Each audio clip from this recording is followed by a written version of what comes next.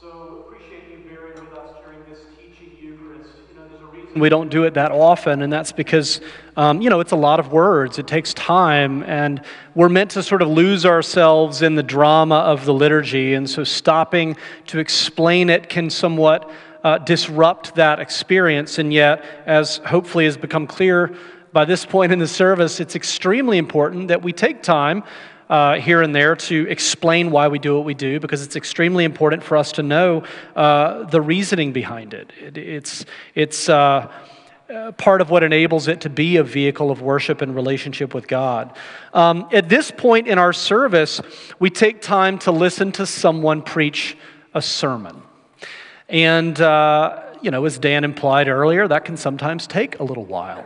And Jesus is able to preach one-sentence sermons. I am very clearly not Jesus. And maybe the length of my sermon shows just how far I am from his degree of righteousness. But what purpose does the sermon serve? We could save a whole lot of time and be out of here a lot sooner if we didn't take time to listen to a sermon.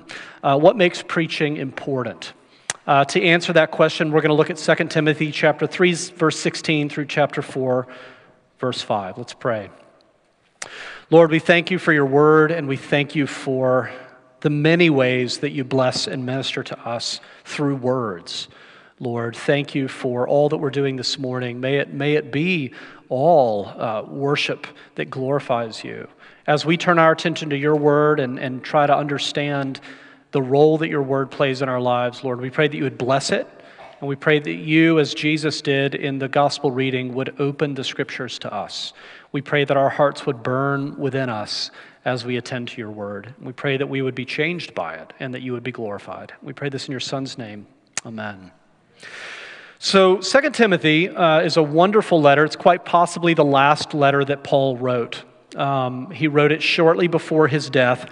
And even as he writes it, he's already contemplating his own death. You can see that in chapter 4, verse 6. He says, "For I'm already being poured out as a drink offering, and the time of my departure has come." Paul has done all that he can to prepare Timothy to take the helm for the next generation of the church. And at this point, the church is still a tiny, fragile movement. It's not clear that there will be a next generation. So Paul has done everything he can to pass the baton to Timothy. And so in the final chapter of this final letter from Paul to his protege Timothy, Paul issues this charge. "I charge you in the presence of God and of Christ Jesus, who is to judge the living and the dead, and by his appearing in his kingdom, preach the word.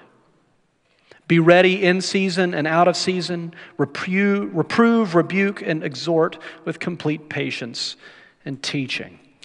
If Paul were writing this today, he might have phrased it this way: "I cannot emphasize this enough, Timothy.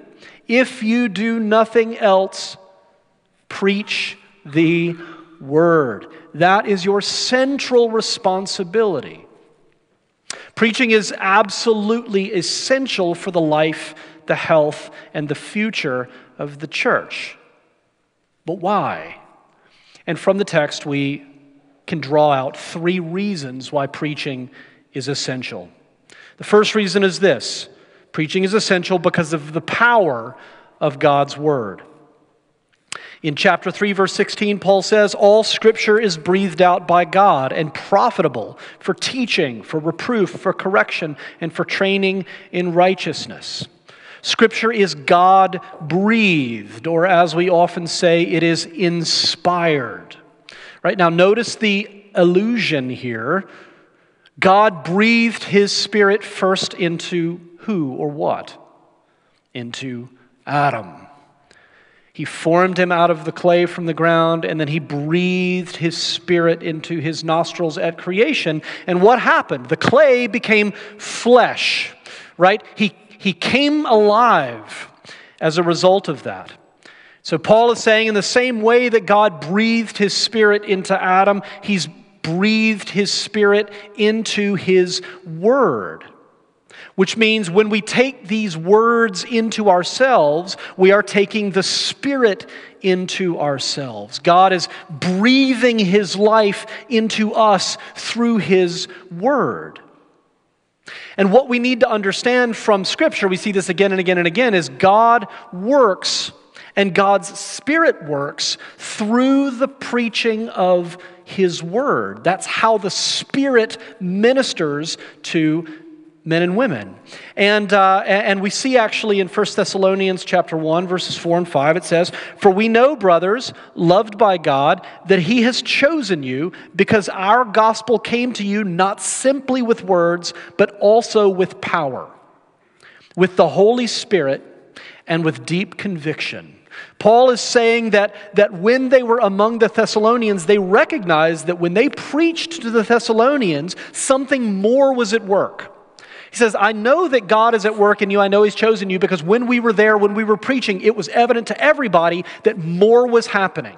We were preaching, but even as we preached, God's presence was evident. His Spirit was evident. His power was evident. We all felt it. And there are times when I will preach a sermon and I think I have some idea of how it might come across to people, and then down the road somebody will mention that sermon and some way that God used it in their life, and it is almost never what I expect to hear. It's almost never the impact that I thought it would have. And it's been long enough now, 15 years of full-time preaching, that I've come to recognize that there is the sermon that I preach to people's ears, and there is the sermon that the Holy Spirit preaches to people's hearts. And praise be to God that the one doesn't depend on the other. That God has an ability to preach through his Spirit, through his word, to the hearts of people, to tell them things that he knows they need to hear in ways that aren't necessarily limited by the limitations of a human vessel. So God's word has power. That makes preaching essential. The second reason that preaching is essential is because of the competition that exists with God's word. He says in verse 3, "For time is coming when people will not endure sound teaching, but having itching ears, they will accumulate for themselves teachers to suit their own passions, and will turn away from listening to the truth and wander off into myths." Paul is saying we all have a kind of pathological condition, a disease called itching ears. And the Greek lexicon says that this phrase, itching ears, is kind of a figure of speech for, as it says, that kind of curiosity which looks for interesting and spicy hits of information. I love that. It says in the lexicon. It's a kind of curiosity which looks for interesting and spicy hits of information. Right? So think about life, right? Think about all of the podcasts and TED Talks and Twitter threads and news feeds, just chock full of spicy hits of information just for us. Life offers a never-ending stream of these things that trigger that dopamine response in us, that make us want to come back for more and more and more. And we ask ourselves, why is it that I can effortlessly spend hours scrolling through social media? I don't even have to plan to do that. I don't have to decide and make myself do that. It just happens. Right? An hour goes by and I'm just doom scrolling for an hour, right? And then so we can effortlessly do that, but the idea of sitting down and reading the Bible for 10 minutes we call a spiritual discipline. Right? Now, why the disconnect, right? And now for starters, Scripture requires effort to understand and apply. Very rarely do I sit down to read, I've been sort of studying the Bible more or less, I guess you could say academically, professionally, as well as in my devotional life for probably close to 20 years. And rarely do I sit down and open up the Bible and read it and immediately have it apply and speak to my life. It takes an enormous amount of effort. You have to read it and reread it and reread it and reflect on it and chew on it and study it and meditate on it and go away from it and come back to it and pray it and all of those things for it to eventually eventually you sort of break through and it begins to sort of speak to your heart. But very rarely for me does that happen instantaneously. It takes a lot of effort and study. Right? And so we would much prefer content that is effortless to consume. Why would I sit down with this text that takes so long to chew on and meditate on before it begins to speak to me when I am surrounded by content that is designed, customized by a computer algorithm to be fired like an arrow straight at my amygdala? Right, where I don't even have to put effort, it just immediately triggers core primal emotions in me. Right, like lust or like envy or like outrage, right? So those things just, it doesn't take any effort on my part. It's just boom, it happens and I'm emotionally engaged. Right, whereas Scripture requires an enormous amount of effort. Beyond that, there are things in Scripture that challenge us, right? That unsettle us, that confuse us, that offend our sensibilities. We would much prefer content that suits our own passions and preferences. So left to our own devices, pardon the pun, we will wander off. We will wander away from the truths of Scripture over time. It's only a matter of time. And so every week we come together for worship, and the Word is preached in a way that is meant to recenter us on God's Word. We're like sheep. We wander over here, and the preaching pulls us back, reminds us what is ultimately true and ultimately important. So that's the second reason why preaching is essential, because there's a lot of competition with God's Word. The third reason why preaching is essential is because of the person of God's Word. In this passage, Paul uses the phrase, preach the Word. But throughout the New Testament, Paul uses several phrases interchangeably to summarize his preaching ministry. He talks about preaching the Word, like he does in this passage. He talks about preaching the gospel, and he also talks about preaching Christ. And you say, well, which is it? Were those three different sermons? No, for Paul, it's all the same thing. To preach the Word is to preach the gospel, is to preach Christ. Preaching the Word means preaching the gospel, which means preaching Christ. And you say, well, does that mean that every sermon is ultimately a sermon about Jesus? And the answer would be yes. If you're in a Christian church, the purpose of every sermon is ultimately to point to Christ and the good news of the gospel. Now, where do we get that from? Well, in Luke 24, which was our gospel reading for today, the resurrected Jesus appears to two disciples on the road to Emmaus. They don't recognize him at first. They're very confused about what's happened. They don't understand why Jesus had to die on the cross, nor do they know that he is risen. And they're still thinking, based on their reading of Scripture, that Jesus must have been a great prophet. Just another prophet, but a really, really great one. And it says that Jesus sits down and explains everything to them. How? It says in verse 27, beginning with Moses and all the prophets, the Pentateuch, first 5 books of the Bible, and then all of the prophets. This is all the Old Testament scriptures. Beginning with Moses and all the prophets, he interpreted to them in all the scriptures the things concerning himself. So every passage of Scripture ultimately points to Jesus Christ. Right? So you read in Genesis the story of Adam, and you recognize that in fact Jesus is, in the New Testament, the new Adam. Right? That's what Paul refers to him as, the new Adam, the true Adam, the better Adam, who didn't fall into temptation but remained faithful. Shows us what human beings are supposed to be. Jesus is the true and better Abraham. The story of Abraham really reaches its fulfillment in Jesus, because like Abraham, Jesus left everything in order to form a new people and to bless the nations of the earth.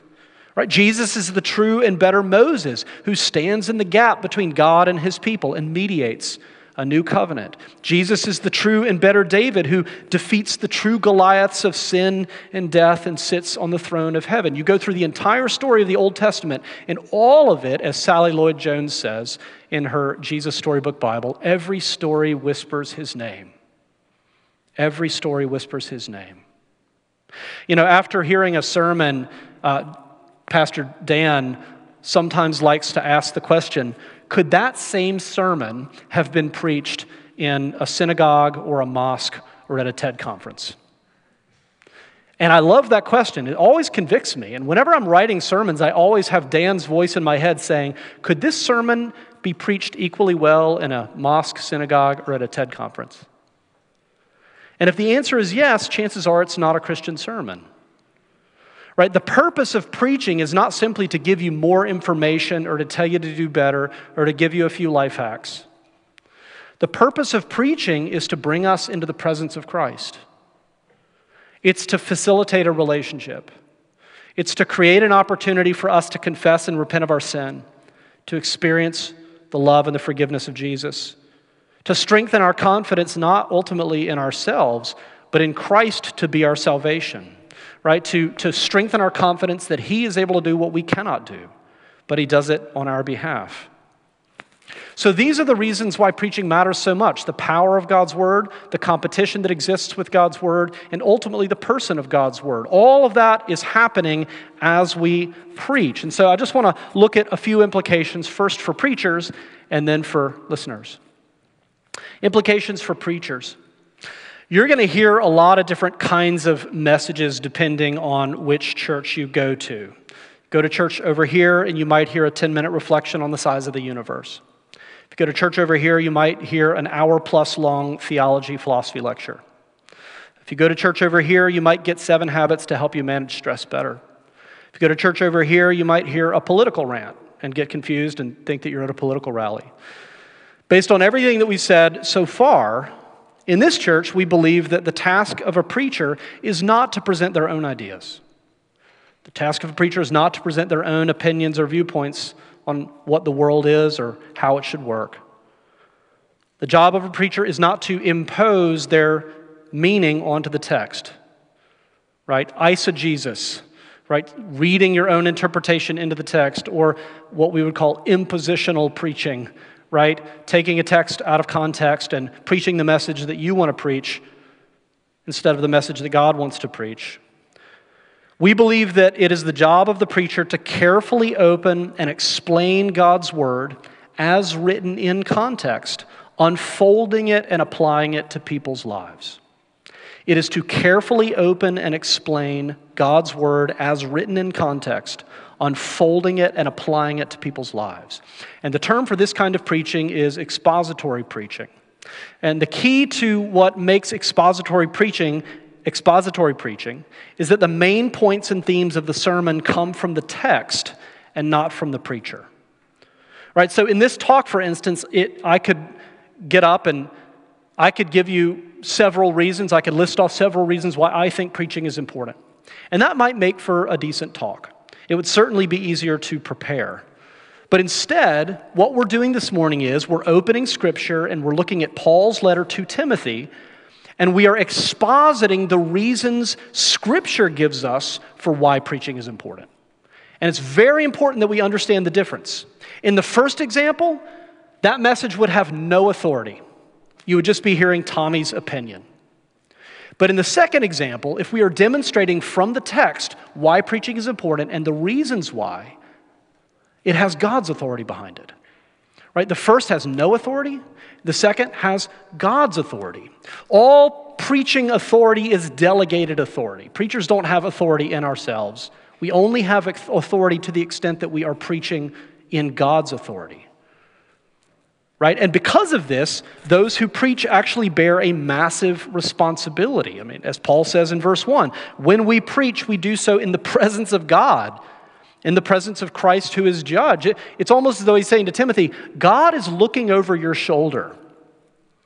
God knows the sermon that you're going to preach. He sees your manuscript. He's watching you. This is why James says in 3:1 that God judges those who preach and teach more harshly. Few should aspire to do it as a result. So twisting or distorting God's word, imposing our own meaning on the text, that is a grievous sin, because this is how God intends to breathe spiritual life into his people. And anyone who does that and thereby suffocates God's people is guilty of a grievous sin. So an expository sermon starts with a lot of study and reading and rereading the text, typically in a number of translations, reading all of the surrounding context several times through, studying it in the original language, which is usually either Greek or Hebrew, reading various commentaries that run the spectrum from more application-oriented to more academic. And so for all of these reasons, it typically takes me somewhere between 15 and 20 hours a week to go from knowing what I'm preaching on, and typically that's something that I've already been reflecting on for a number of weeks, to actually having a fully written manuscript, which for me is typically about 2,000-word manuscript. But it typically takes me about 15 to 20 hours to do that. And some people hear that and they think, well, you know, isn't there isn't that a lot of time to spend on a sermon, and aren't there so many other much more important things that you could be doing with your time? But I think, if I'm reading this correctly, I think that preaching is one of the most important ways that I can serve our community. If everything that we're saying is true, I think it's one of the most important ways that I can minister to and serve our community. So that's some implications for preachers, but what about listeners? Last thing I want to talk about is just a few implications for listeners. We often talk and hear people talking about whether this or that person is a good preacher or a bad preacher, but how often do we stop and ask ourselves, am I a good listener? Right? We're all first and foremost listeners. And the best preachers are first and foremost listeners. Am I a good listener? How can we listen well? 4 things really quickly. Number 1, come expecting to hear God's word. Come expecting to hear God's word. If what we are looking at this morning is true, if the preacher is faithfully expositing Scripture, it means that God can and will speak through the preaching of His word. John Calvin writes this, and you may be shocked to hear Calvin say this. He writes it at his Institutes. I think it's in book 4. He says, God has chosen so to anoint the lips and tongues of His servants that when they speak, the voice of Jesus yet resounds in them. He said it. God has chosen so to anoint the lips and tongues of His servants that when they speak, the voice of Jesus yet resounds in them. Do I come to church expecting to hear the voice of Jesus through the clay pot of whoever's up front? Paul commends the Thessalonians for having this posture. He says in chapter 2, verse 13, and we also thank God constantly for this, that when you received the word of God, which you heard from us, you accepted it not as the word of men, but as what it really is, the word of God, which is at work in you believers. Thank God, Thessalonians, that when you heard us preach, you didn't just accept this as the words of men, but you recognized the word of God in it, and you responded accordingly. So come expecting to hear God's word. Number 2, verify, this goes hand in hand, verify that the sermon is based on God's word. Right? That's really, really important. I love the description of the Bereans in Acts chapter 17. Your job is not just to sit there and whatever the preacher says, you say, oh, this is God's word. Your job is to check because, praise be to God, you have a copy for yourself. We're all looking at the same text. In Acts chapter 17, it says, they received the word with all eagerness, examining the scriptures daily to see if these things were so. So I would encourage you to bring your Bible to church. You say, well, I have it on my phone. Yeah, you can use your phone, that's fine, but I can't do that because the minute I pull out my phone to look at the Bible, I'm on to other things. My brain, I don't have the self-discipline. So this is what works for me. And so I would encourage you, bring your Bible to church. When we tell you what the passage is going to be, open it to that, put it on your lap, keep it open, and as the sermon is being preached, make sure that what's being said lines up with what's in the text, right? If the sermon you're hearing is based on the text and there's some connection being made, then let it sink into your heart. If it's not based on the text, then don't. But make sure the sermon being preached is based on God's word. I love this, one of my late great heroes, John Stott. There was this famous story of him when they had guest preachers. He would, at the beginning of the sermon, he would open the Bible and he would put it on his lap and he would wait to hear. And if the preacher, in the first few minutes, it was clear that the preacher was not really basing their message on the scriptures, he would just quietly close his Bible and he'd put it off to the side. And it was like, oh, okay, we're not going to hear a sermon today. We're going to hear a nice talk from so-and-so. Right? So make sure it's coming from the text. Number 3, come prepared to be challenged by God's word. If we really are hearing from the God of the universe through some clay pot up front, how arrogant would we have to be to assume that He should simply agree with all of our views and preferences? Right? Come prepared to be challenged, which means come with humility and openness. Come with a willingness to admit that God knows better than we do. We should be open to hearing something that provokes us to re-examine our views or to repent of sin in some way. Good preaching not only comforts the afflicted, but it is meant to challenge the complacent. It's meant to stir us up, to provoke a response in us. And then number 4, the fourth thing, come in person to hear God's word. There are millions of sermons available online, and praise God for that. I probably listen to, 4 to 6 sermons a week from various preachers that I love, and I'm so grateful to have access to so many amazing preachers. And I do that not only to try to hone my craft, but also just to hear good preaching, and I think that we can be really nourished by that. And so I'm thankful that we're able to do that. But nothing can take the place of gathering with your church family and hearing a sermon that is delivered not just to people out there in general, but to you. Chances are by someone who knows you and who has some idea of what you're going through in your life. And as we will emphasize in this Teaching Eucharist, the sermon is just one piece of a larger context of worship, and all of it holds together with a kind of integrity.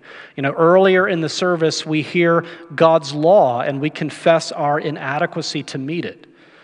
If the preacher does their job during the sermon, you will hear the gospel proclaimed. You will hear Christ proclaimed as the one who fulfills the law on our behalf and dies for our sin.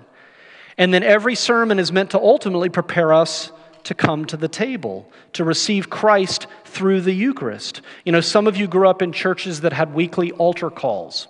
And people have asked, why don't we ever have an altar call? So people who really are feeling it and they're stirred up by the Spirit and they want to come and they want to declare their faith and they want to receive Christ and we come on down front, right? And I always say, we do have an altar call. It's called the Eucharist. Right, where you have an opportunity to come forward in faith and receive Christ as an act of faith. Every sermon has one main application in addition to any other application you might hear, and that's if you believe what you're hearing, come and receive Christ in the meal. So we like to talk about Anglicans encountering Christ in stereo every week. Right? Christ is proclaimed through the preaching of the Word, and then Christ is proclaimed through the celebration of the Eucharist. And in both, we have an opportunity to receive Christ into ourselves. Speaking of which, in a moment, Dan's going to explain a little bit more about this, but we're going to have an opportunity to respond to the preaching of God's Word by affirming our faith using the words of the Nicene Creed, which is actually where it is in the liturgy, so that if the preacher fails to do their job, and you hear nice thoughts, opinions, and stories about this or that, but it's not based in the Scripture. Worst of all, it's maybe erroneous in some way. The congregation has an opportunity to correct that poor preacher by standing up and affirming what we do believe using the words of the Nicene or Apostles' Creed. So I'm going to invite Dan to come up, and I'm just going to close this in prayer, and then we'll move to the Creed. Lord, we thank you for your word, and may you not be limited by clay pots. May you continue to speak through your Holy Spirit and deliver your power into your people, that we would be nourished and fed by you, that we would grow through you, that we would be filled with word, filled with Spirit, Lord, empowered to do your work in the world. We pray this in your Son's holy name. Amen.